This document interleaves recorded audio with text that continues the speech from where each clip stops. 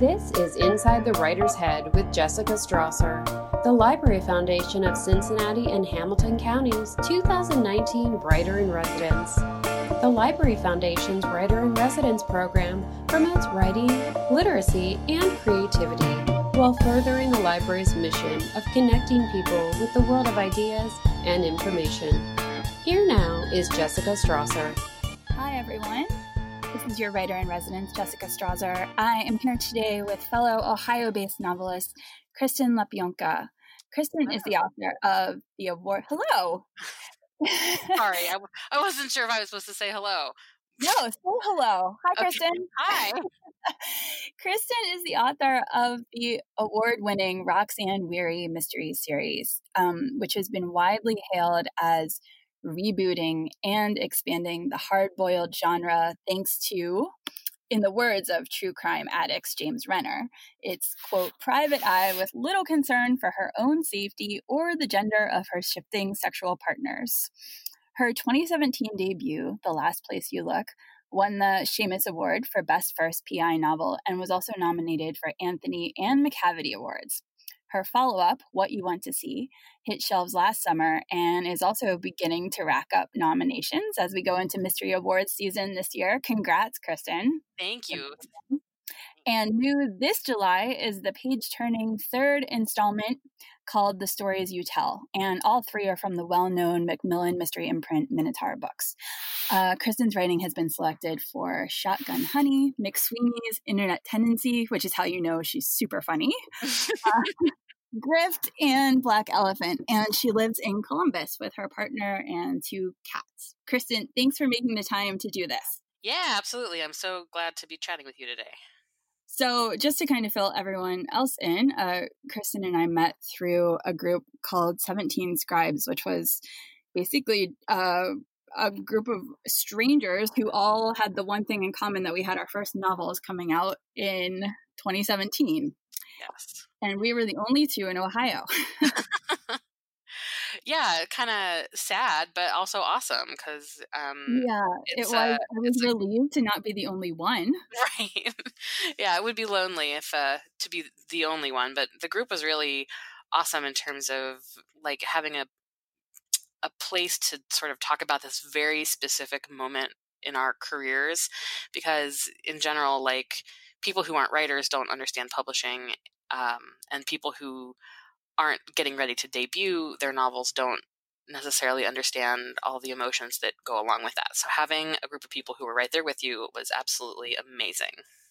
It really was. And, you know, it's been a few years out and certainly some people have dropped off, but there's still, you know, a core group of authors who are still supporting each other as we go into our second and third releases. And it's been really valuable and nice to be able to keep those connections.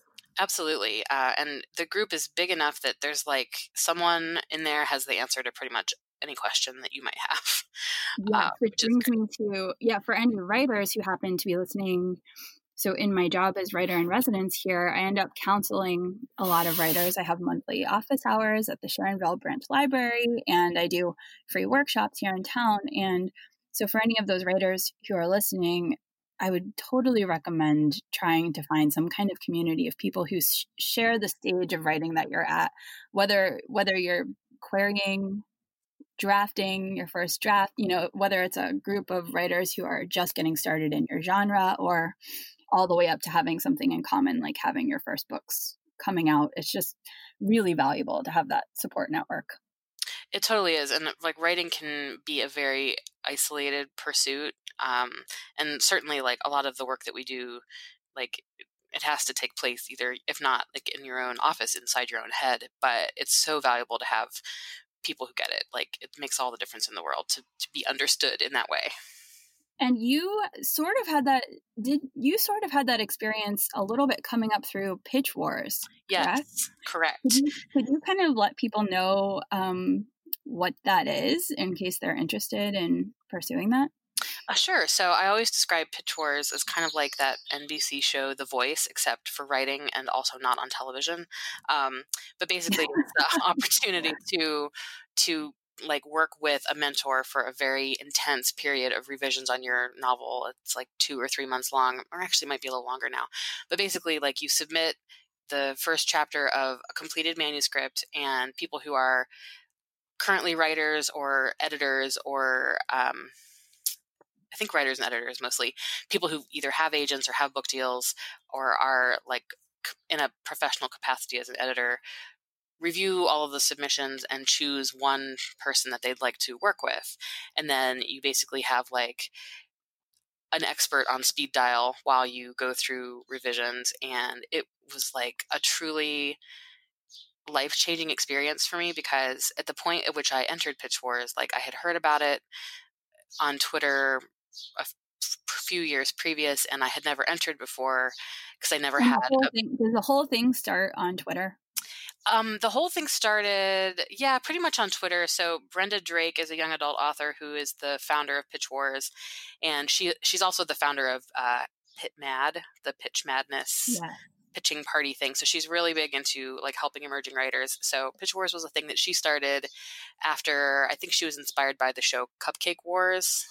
Obviously, all of us writers watch a ton of television. So she started this in like 2012 or something. And then, so in 2015, I actually had a manuscript that I had just finished that was like actually ready to go. And I thought, why not?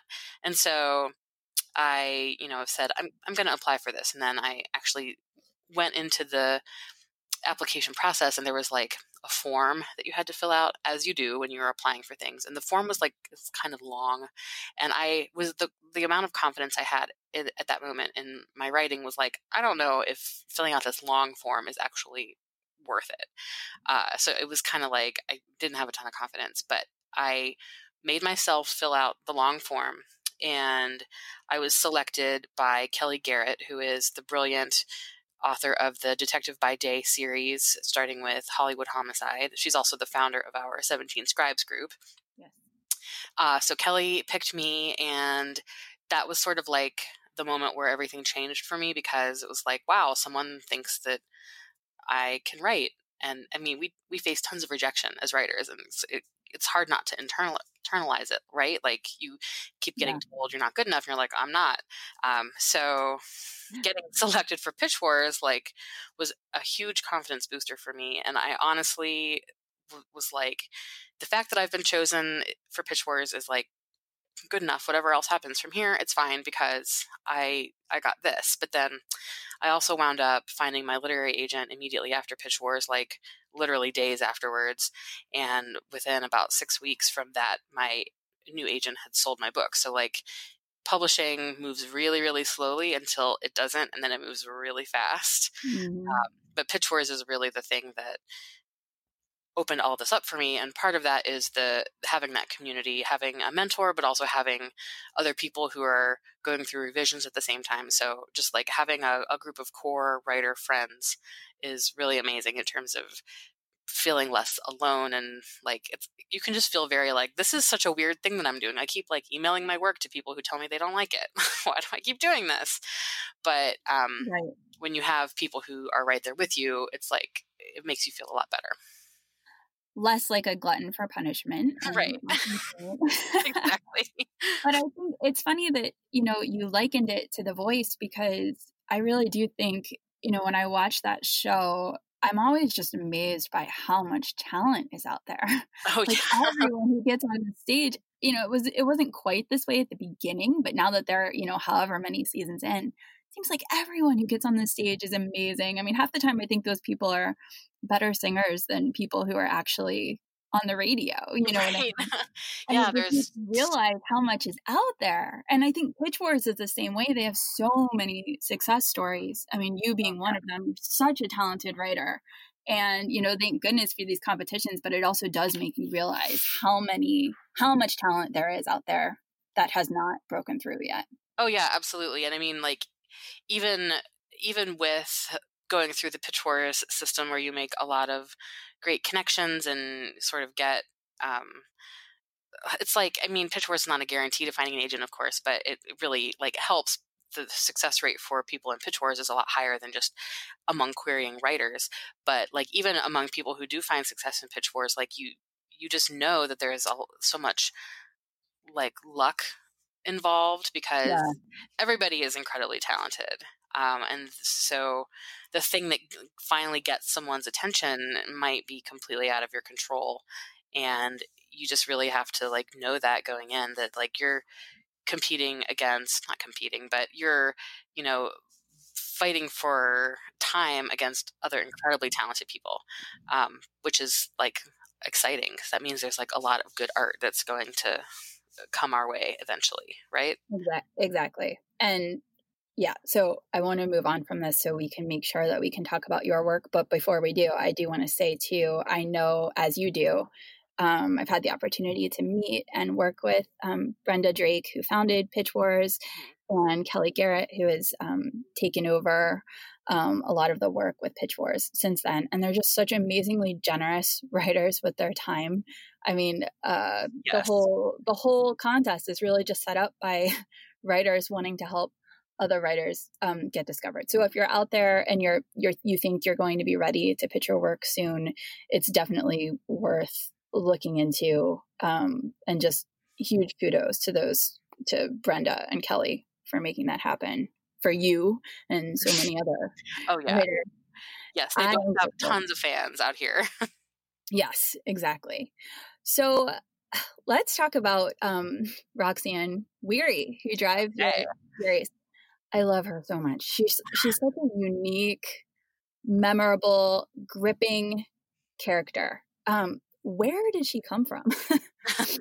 Well, so I have loved mystery series my whole life, like the sort of private investigator or police procedural type series where you're following the same detective character across many different mysteries. So in terms of like the books that I sort of have loved the most in my life, they've all been this idea of a series. Like it's a really cool opportunity to tell like one story in a book, but also a long story with a long character arc over a series. It's a really sort of interesting way to watch characters grow. But having loved...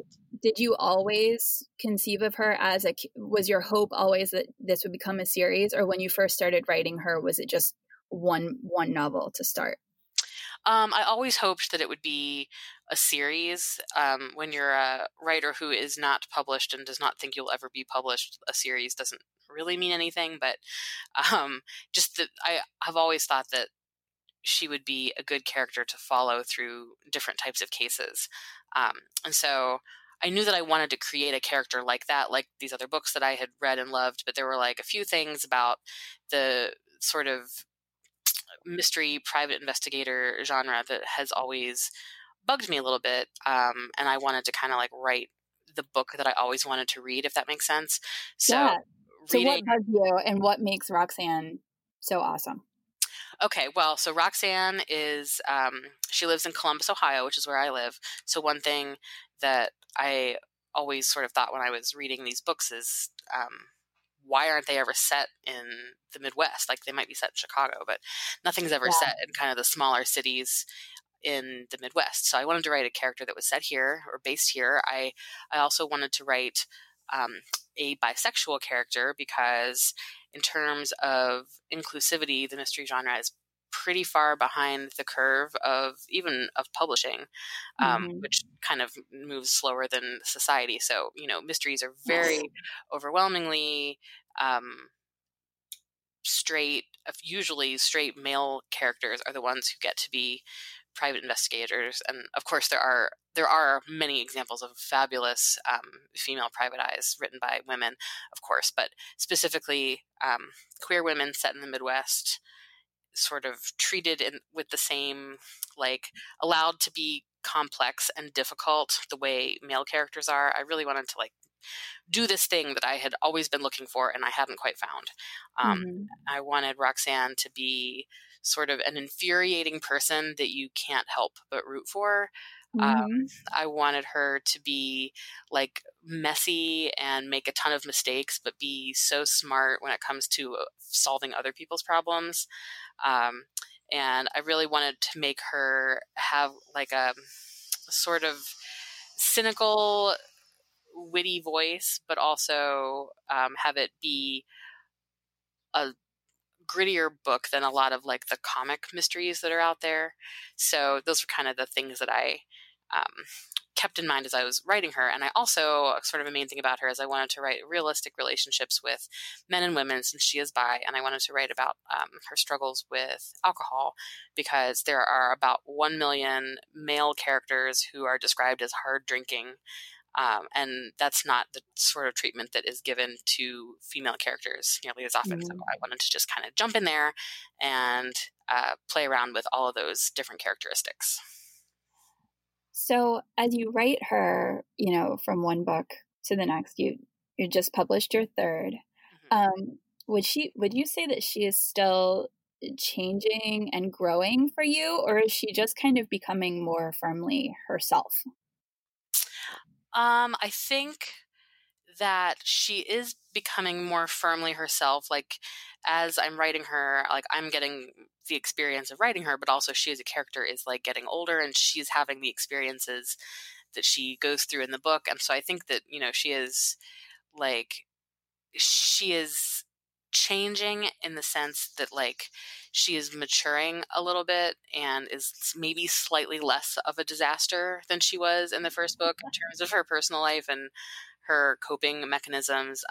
She's still kind of a mess. She is not the type of person that anyone would ever say like, wow, that Roxanne really has her life together. Like, that's not her at all. But I think she continually makes space for other people in her life, and some of them have a good influence on her. So in that way, she does sort of keep evolving. But like the person at the middle of her is very much the same, and it just continues to become stronger to me as I write her more. And I guess we're getting more distance from kind of some of the things that helped make her who she was too, because in your debut, The Last Place You Look, she is pretty freshly grieving the death of her father, who was a police officer. Correct. He was shot and killed in the line of duty, and he was a person that she had a really difficult relationship with, which, like, grieving for someone that you had a great relationship with is hard enough, but grieving someone that you had a kind of a tumultuous relationship with can be even more complicated, because it sort of slams the door on the idea of ever having, worked out your problems and having a good relationship. So, with her father having died, Roxanne is forever the person who had a fucked up relationship with her father, and like she can't do anything about it. Like, that's just how it is now. So, part of her grieving has been like making peace with the sort of person that he was, making peace with the fact that she's a lot like him, even though she didn't like him in a lot of ways. So there's a lot of sort of complicated feelings that she has about that. And she's not a cop, but she is a private investigator. She's sort of following in his footsteps in a different, kind of more rogue way. Yeah. So Roxanne I think she wanted to be as different from her father as possible, and yet the thing that made him a good cop is the thing that makes her unable to really do any other profession except be an investigator, because she's just like sort of nosy and driven in a very specific way that doesn't really lend itself well to other professions. She thought she wanted to be a psychologist, but being like nosy and needing to have answers and needing to know how things turn out doesn't really go with psychology, which is about exploration, not necessarily answers. So she sort of happened into being a private investigator when her original plan didn't work out. And it's a thing that, like, it annoys her that people think she's like her father, but she also knows that she's like him. And given that, he's gone, she's like left to be the one to carry on that sort of personality within the family. And there's a lot of stuff for her to think about in that respect. So let's talk about your new book, The Stories You Tell. I guess as much as we've talked about developing Roxanne through the series, we should tell people you can totally start with this book. Yes, if you've never read Kristen before. each one is completely its own story. Certainly there are little kind of things that you'll understand the nuances of if you've read the earlier stories, but you could totally just pick this book up if you've never read it before. Yes, absolutely. The plot is it's like self-contained. It's this series isn't like a trilogy where you have to read all of the books to get the full story. Like each book is its own story, so you can step into the stories you tell without having read the other books and totally be caught up by the end of page one. So yeah. So can you tell our listeners a little bit in your own words what this book's central mystery is and how you got the idea for it? Sure. So this book starts with Roxanne getting a phone call with one of her brothers, Andrew. She's got two brothers. Andrew is someone that she has a really good relationship with. And so he gives her a call in the middle of the night to tell her about something really strange that just happened to him. He had a visit from a woman that he used to know, came to his house in the middle of the night. She was really upset, freaked out, begged to use his phone, used his phone, and then ran off. And he's kind of like worried and not sure what's going on. And so he asks Roxanne if like she can sort of figure out what was behind that and make sure this woman is okay. He doesn't know her last name, so it's not as easy as, him just looking her up on Facebook. Like he only knows her first name. So that's why he brings Roxanne in. So Roxanne figures it out right away, of course. Of course. So she figures out who this person is, tries to track her down, and uncovers a lot of strange things that have been going on in her life. She's not home. It's not clear if she's been home since her visit to Andrew's house or not. She had a visit from a cop to the house recently. And then after not too long, the cop who had come to her home to talk to her about something, he winds up being discovered dead. And some people who worked with this woman at a nightclub where she worked as a DJ are also sort of nowhere to be found. And it's not clear what exactly is going on. And so Roxanne really gets involved in trying to figure out what happened to this woman and how it might relate to her brother, because the key thing to remember here is when she went to his house to use his phone, she called her father and told him where she was, which was at Andrew's house. And then suddenly she's gone, and so the police have got questions, and Andrew is looking at some, a bad situation as far as the police go, and it's a story about Roxanne figuring out how to solve the mystery and also get her brother out of trouble. And in all three of your books, really, there's a central case that Roxanne is investigating, but there are also all these little subplots and kind of red herrings that you don't know whether they're going to pan out to be something or not. In this book, we have lots of things that feel very ripped from current trends. Like we have some counterfeit designer leggings. Mm-hmm. Scandalous. Scandalous. There's a dating app specific to Columbus that people have been, there's some shady activity going on. How do you keep everything straight? I know you to be you're a very fast and furious drafter, right? Yes, I am. I do kind of a loose outline so that I stay mostly on track, but a lot of the nuances really sort of happen while I'm in the process of drafting. There's a lot of just like going back and making sure all the details fit. I wish I had a more useful or easily repeatable process that I could talk about or use myself, but it's really just like, okay, it's time to write the book. Let's get going. And then, once I get through to the end of the story, there's a lot of rereading and tweaking individual details, but it's really hard for me to see how everything is going to shake out until I'm kind of in the middle of it, because I think a lot of the magic really happens when I'm actively writing. And when I've tried to sort of plan things out in detail in advance, I always end up scrapping everything that I planned. So I just like... That makes me feel simultaneously better about my own messy process, and also just kind of in awe of how your brain works, because I mean, there's a lot going on in these novels, but it always comes together. Yeah, I'm really glad that it feels that way to you as a reader, because as a writer, I'm always like, I hope this stuff comes together. What are your interactions like? I know, we both set our novels in our backyards, and I've visited with a lot of book clubs and this year I'm visiting with a lot of library branch book clubs also, in the course of this writer in residence position. And it's so fun talking with local readers who have Yes. identified with things in the stories. Is it the same for you? What are your interactions like with readers in Columbus who can recognize, the places that you're writing about and the little kind of Easter eggs that you hide for them? Oh yeah, it is. It's so awesome to talk with people who know the area, because people think it's really cool to read about a place that they've actually been. And that's something that, like, because we don't have a ton of books that wind up set in our region, we don't get that the way people who live in other cities do.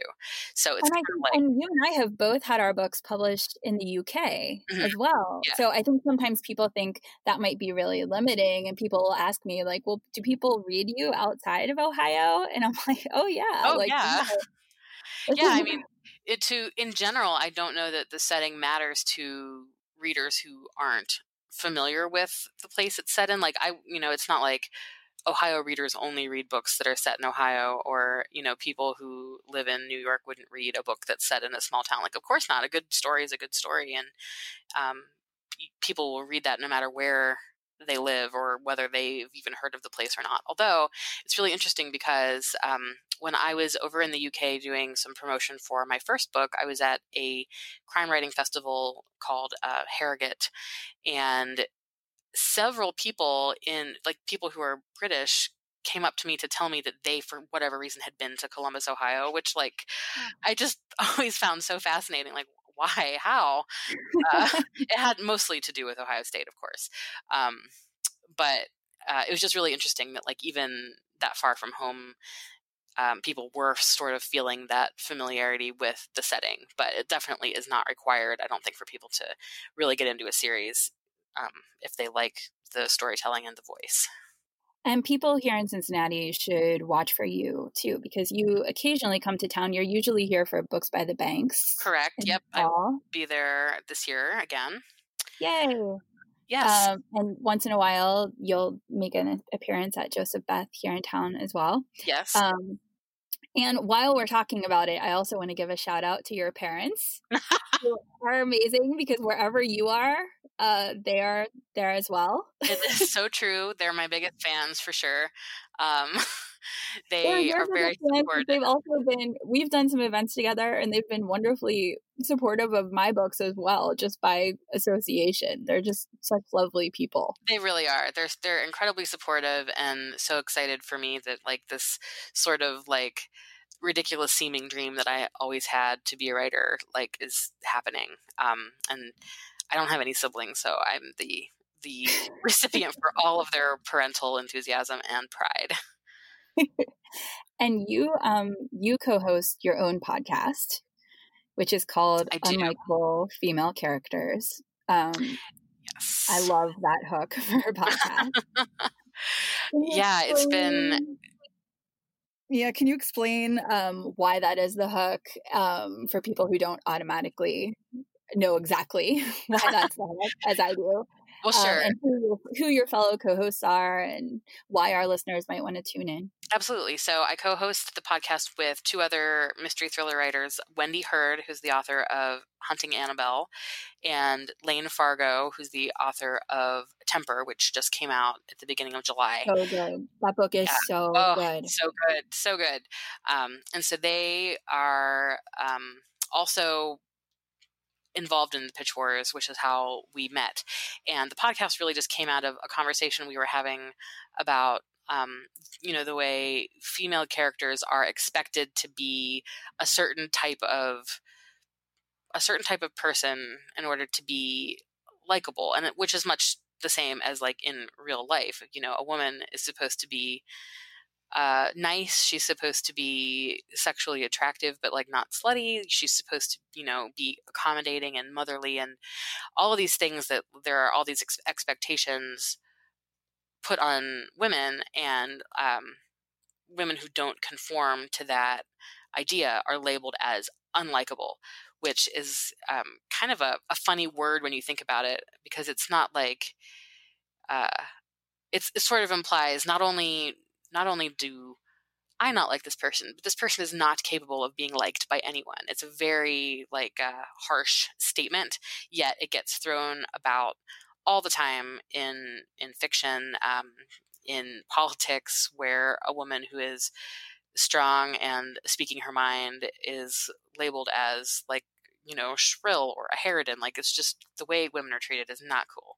So we wanted to start a podcast to really sort of air all of these grievances as they pertain to the books we love to read. We do interviews with other writers. We talk about books and films that do a good job of showing complicated women. And when we call our podcast Unlikable Female Characters, it's like we're kind of reclaiming that word unlikable. We're not saying that the women that we like to read about are bad characters. We're saying they have sort of fallen victim to this label that is not really very accurate, but gets put on any woman who is the least bit difficult or complex or anything other than, sweet and accommodating. So I think it's really interesting, because that's something that I've had people say about my characters in my novels. I mean, not universally, but it's certainly been said. And I think, if you're writing, you're looking to write flawed characters. That's who's interesting to write about. Right. Perfect people are not interesting to write about or to read about. Perfect people are not interesting to read about. And I think a lot of times it's sort of a case of not being able to articulate what you want to read, or people think they want to read about this like nice perfect person, but you don't. That would be really boring. And I think a lot of times if somebody says a character is unlikable or flawed, to me that's a character who I view as authentic and real. Right. Yes. I mean, like you said, writing complex women, I think everybody's probably complex for the most part. Right. So yeah, but the thing is, I love the concept of it and reclaiming it. Right. You never see male characters described as like unlikable men. Like those are, unlikable men are just regular men. Exactly. So it's like such a double standard in life as well as in art, of course. So our podcast is really just sort of in response to that. And there's a lot of tangents that a person can go on in that vein. We did an episode recently about a story that it had been in the news, a sort of a bit of a, what's the word? A male writer had sort of hoodwinked a lot of people. And, part of our conversation was like, if a woman writer had behaved in this way, she would have been like blacklisted immediately. So it's really, men and women are treated differently, even in publishing itself. And there's just a lot of good conversations that can come from it. Absolutely. So if that appeals to you, listen to Kristen's podcast, Unlikable Female Characters. What is going to be up next for you? What are you going to be writing next? Any idea? Yes, I am currently at work on the 4th Roxane Weary mystery. Yay! And yep, it will be out next summer, which is very exciting. It does not have a title as of yet, but I'm so glad we're going to be hearing more from her, though. Yes. That makes me really happy. Yes, I'm really glad that I can put more of her stories out in the world. Where can people go online to learn more about you or to follow you on social media? Sure, you can find my website at kristenlebianca.com, and I'm on Twitter and Instagram. My handle is at KMLWrites. And I don't really use Facebook, so if you look for me there, I've pretty much abandoned it. But Twitter and Instagram are the places where I am active. And you can find my podcast at unlikablefemalecharacters.com, and we're on iTunes and Stitcher and all of the places where people get podcasts. Thank you so much for taking the time to talk with me today. This has been so much fun. Absolutely. Thank you so much for having me. This is a great conversation. And I will see you at Books by the Banks in October. And maybe some of our listeners would like to come see us both there too. Yes, definitely. All right. Good luck with your tour, Kristen. And I can't wait for the next book. Thank you. All right. Thank you. Bye. For funding the Writer in Residence program, you can meet Jessica at various events throughout the year. Learn more by visiting cincinnatilibrary.org/writer-in-residence. Don't forget to subscribe to this podcast so you don't miss future episodes. And leave us a review. It helps other book lovers find us. Thank you for listening.